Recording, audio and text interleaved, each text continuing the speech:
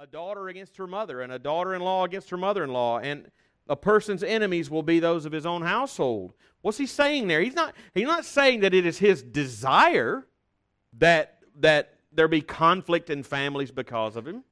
He's not saying that's what I desire to happen, but he's saying that that's going to happen.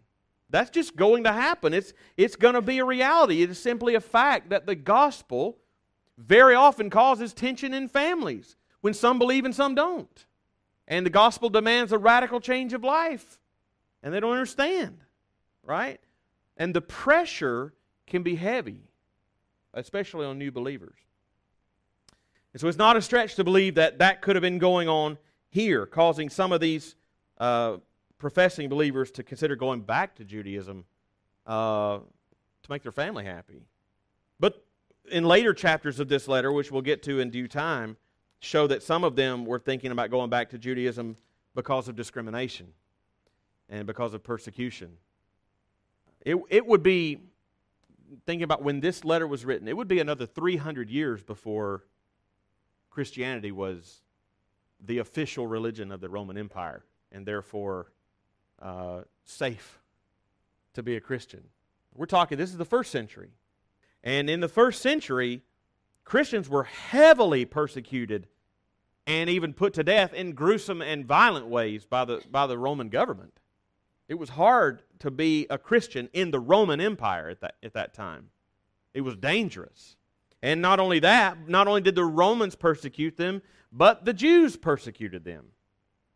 I mean, think about Paul. Think about Paul. What was Paul doing before he met Christ? And Paul said in Galatians 1, "For you heard of my former life in Judaism, how I persecuted the church of God violently and tried to destroy it. And I was advancing in Judaism beyond many of my own age and among my own people. So extremely zealous was I for the tradition of my fathers." So they were more like Paul. I mean, his only claim to infamy was that he persecuted believers more zealously than everybody else. That doesn't mean he was the only one doing it, right? Some of the things that these Christians faced in Hebrews are laid out in later chapters, like I said, but the point here is that was a huge reason for them to consider just giving up the whole thing, because they were human. I mean, it was hard being a Christian in the first century in the Roman Empire. I mean, I've said it before, it was hard enough being a Jew in the Roman Empire when you had the Romans against you. It was even harder to be a Christian with the Romans and the Jews after you. The famous case in the later chapters of Hebrews is some of the Christians were being arrested and put in prison because of their faith. And when the others who had not been put in prison yet went to visit and encourage their brothers and sisters in Christ who were in prison, while they were gone visiting their brothers and sisters in Christ, others came and ransacked their house and stole all their stuff and plundered all their property. And when they got back, their home was destroyed. How long could you put up with that? How long could you put up with that and not feel some temptation to say, I'm tired of dealing with this. Like, have I made a mistake? And so this letter was written. This letter was written to warn them of the dangers of walking away from Christ.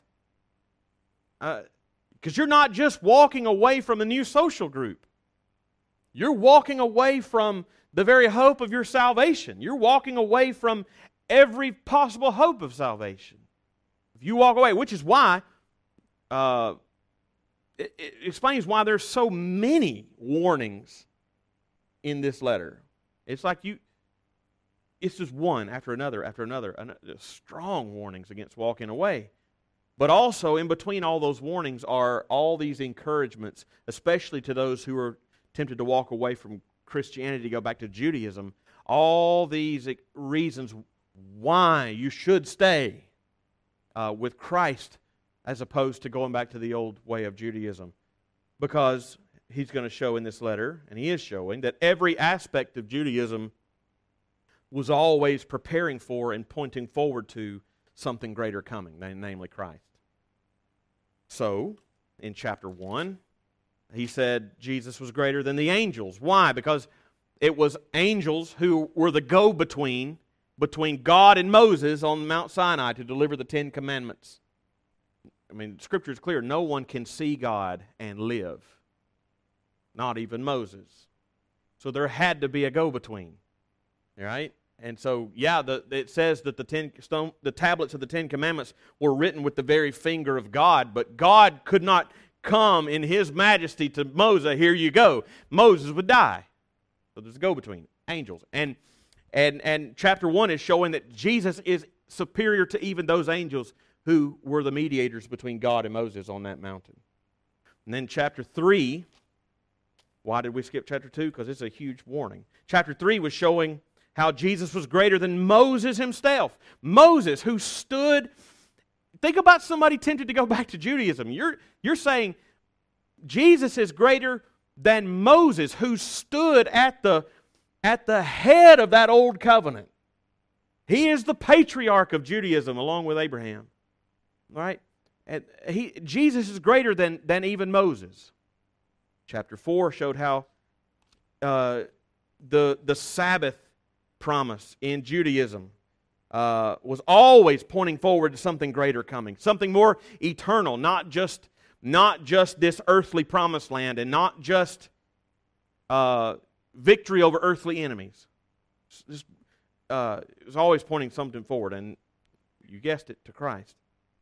And then beginning in chapter 5, all the way through the chapter where we are today, he's been showing how Jesus is greater and better than the very ones who stood between them and God on a daily basis, namely the priests in Judaism.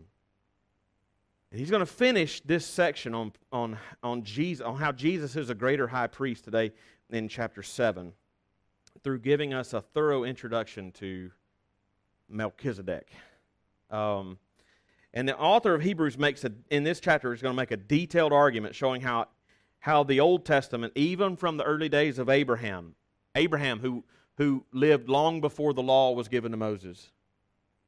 And if Abraham lived before the law was given, Abraham lived before the Levitical priests in the Jewish system ever existed. Even from those early days, it was anticipating a greater priest than the Levitical priests of the Old Covenant. A greater priest who really could give them peace with God. And Melchizedek is the foreshadow of that greater priest coming. So let's read this chapter. We're not going to look at the whole chapter today, but let's just read it for context, and then we'll look more closely at it. All right. Hebrews chapter 7, beginning in verse 1. For this Melchizedek, king of Salem, priest of the Most High God, met Abraham returning from the slaughter of the kings and blessed him. And to him Abraham apportioned a tenth part of everything. He is first, by translation of his name, king of righteousness. And then he is also king of Salem, that is, king of peace. He is without father or mother or genealogy, having neither beginning of days nor end of life. But resembling the Son of God, he continues a priest forever. See how great this man was to Abraham, the patriarch, to whom Abraham the patriarch gave a tenth of the spoils. And those descendants of Levi who received the priestly office have a commandment in the law to take tithes from the people, that is, from their brothers, though these are descended from Abraham. But this man, Melchizedek, who does not have his descent from them, received tithes from Abraham and blessed him who had the promises. It is beyond dispute that the inferior is blessed by the superior. In the one case, tithes are received by mortal men, but in the other case, by one of whom it is testified that he lives. One might even say that Levi himself, who receives tithes, paid tithes through Abraham, for he was still in the loins of his ancestor when Melchizedek met him.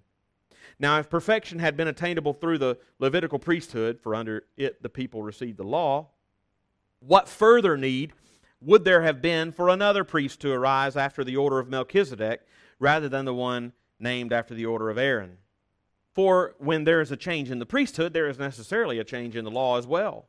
For the one of whom these things are spoken belonged to another tribe, from which no one has ever served at the altar. For it is evident that our Lord was descended from the tribe of Judah. And in connection with that tribe, Moses never said nothing about priests.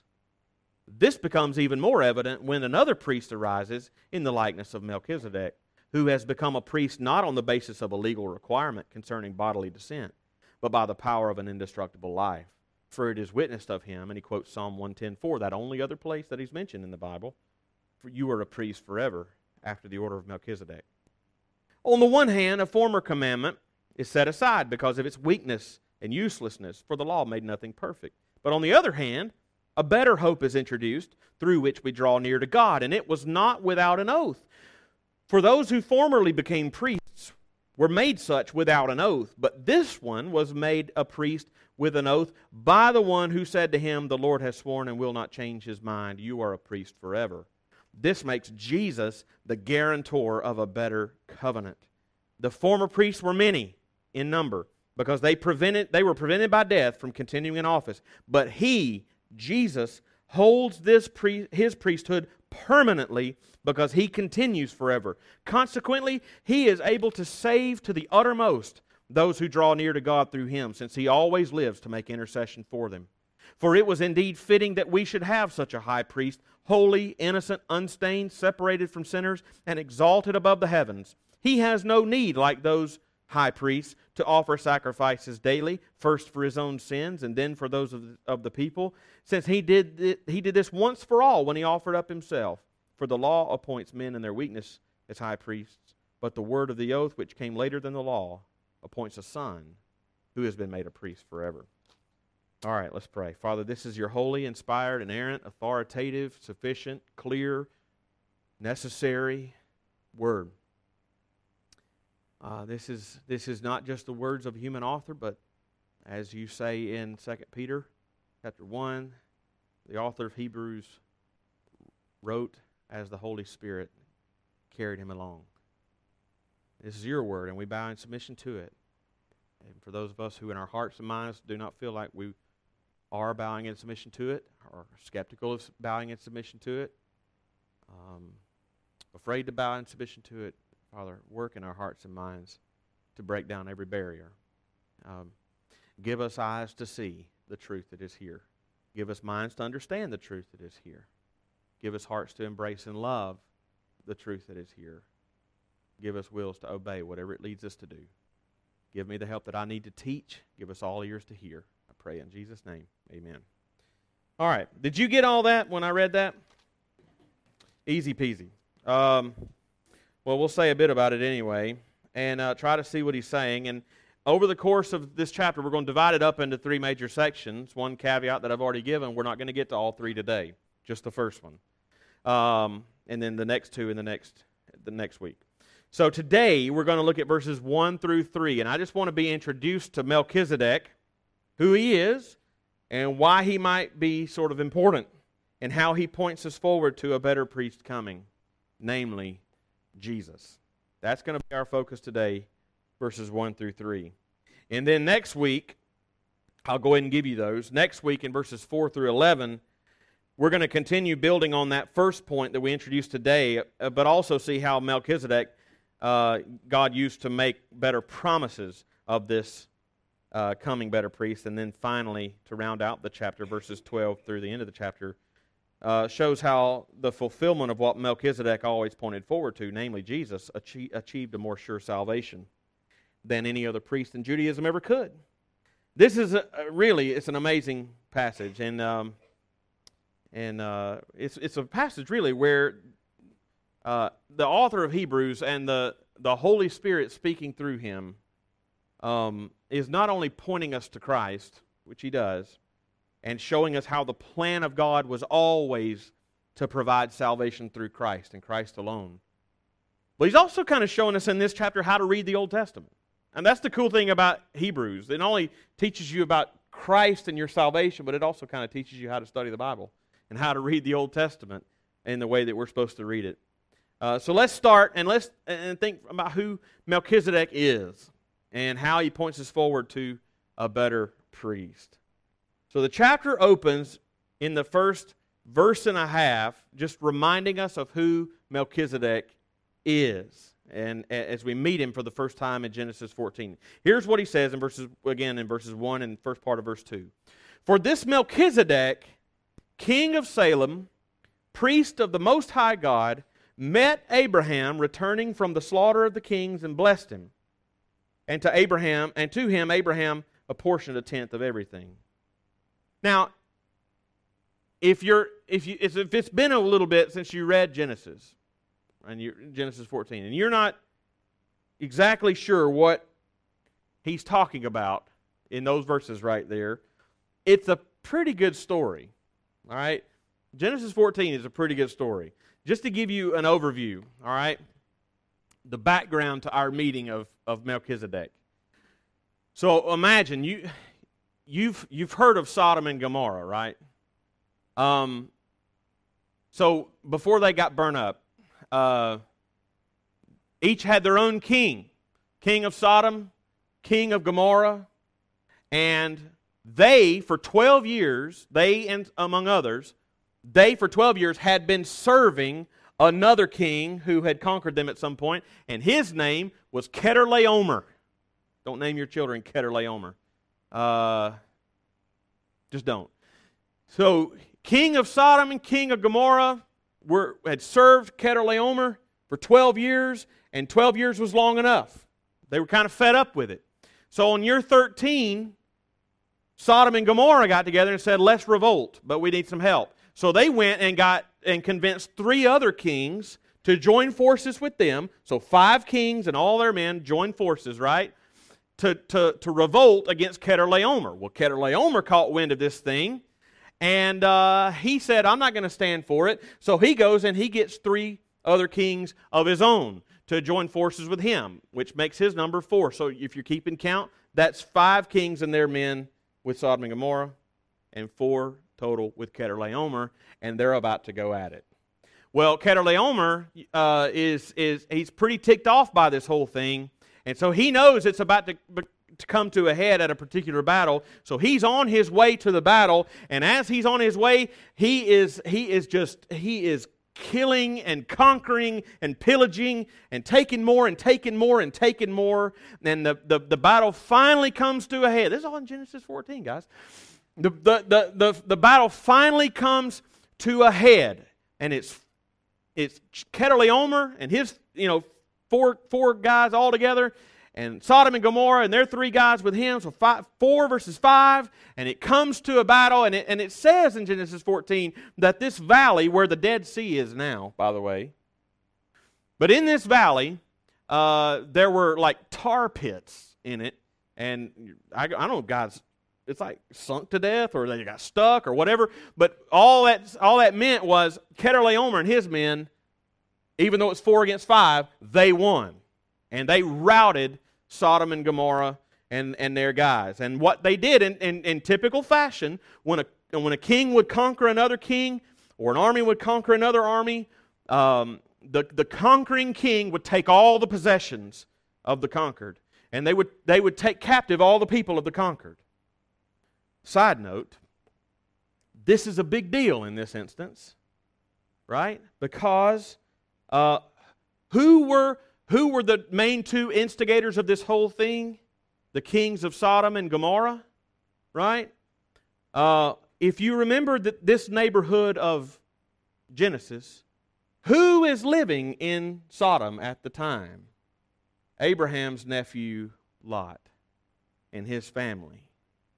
And so when the king of Sodom was conquered again by Chedorlaomer, Lot and his family were taken captive. And you're about to find out you don't mess with Abraham's family. Well, back to the story in Genesis 14. Also, usually when the conquering king would conquer the people and he would take all their people and take all their stuff, he would let one captive go. Why? They say, you get to go free, but here's what you must do. You must go to all the surrounding territories and all the surrounding kings and tell them and warn them that they should fear me and don't mess with me. That's what they did. And it's this guy who Chedorlaomer let go. It's this guy who eventually makes his way to Abraham, where he's living.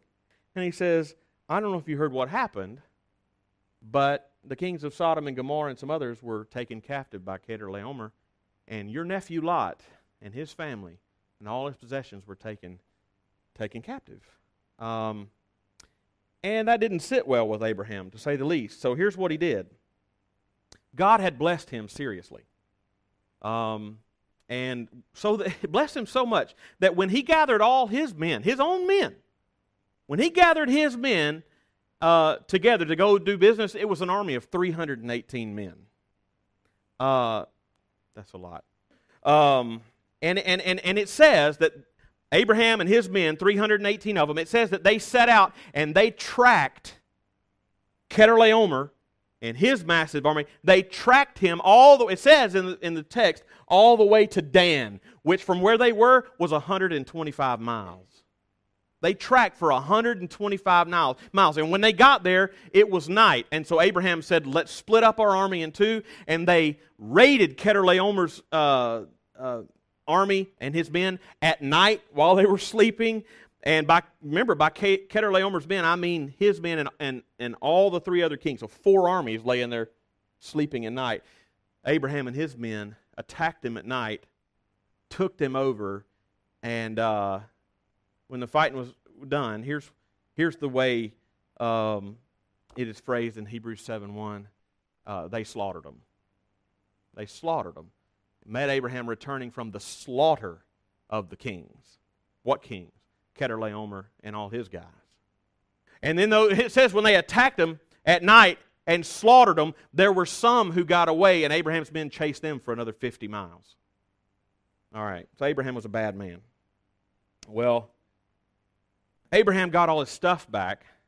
Matter of fact, he got all the stuff that had been captured as the spoils of war during that whole thing, including Lot and his family. And after it was all over, the king of Salem met with Abraham in a field to kind of settle things.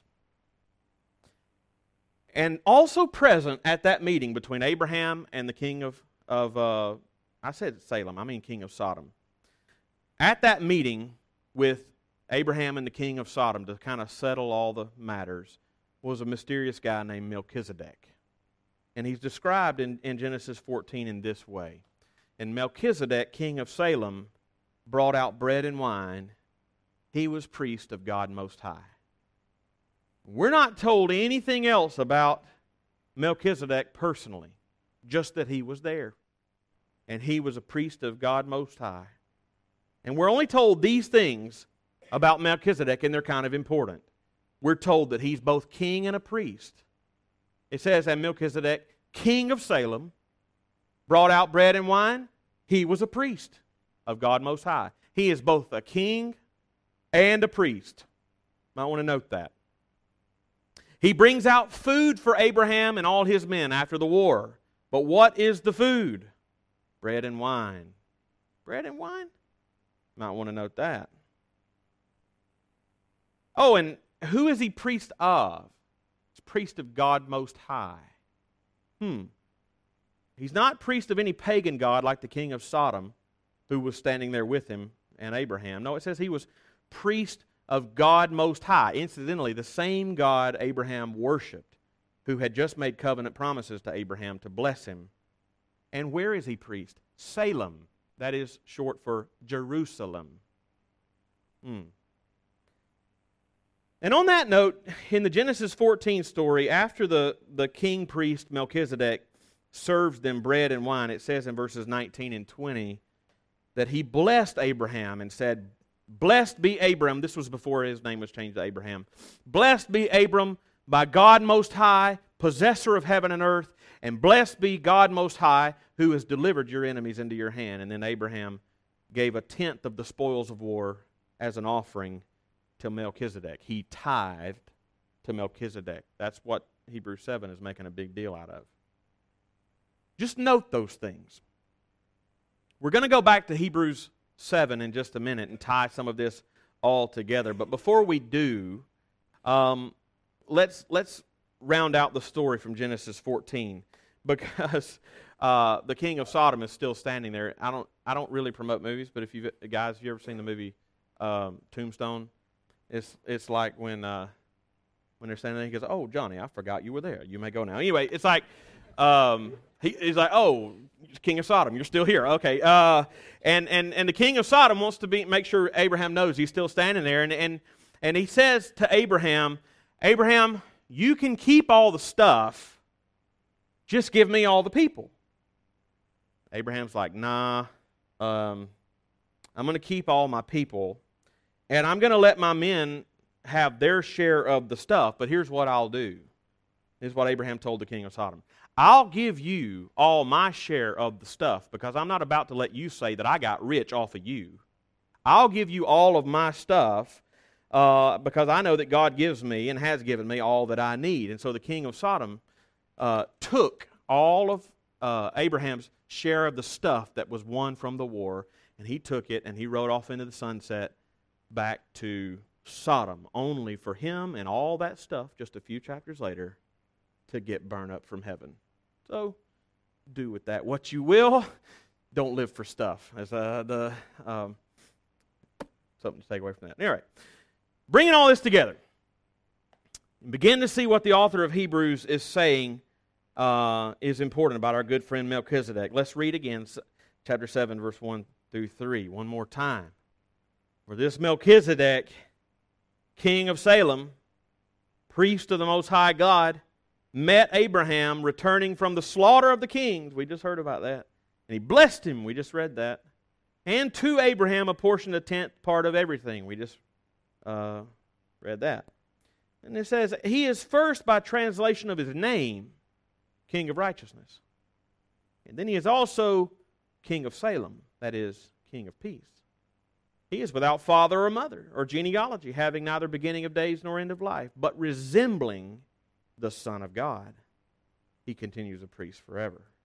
And there's where the significance lies. He resembles Christ. He resembles Christ. He is a type of Christ. That's theological term. He's sort of an Old Testament picture of the coming Savior that was promised to come through Abraham. How does he resemble Christ?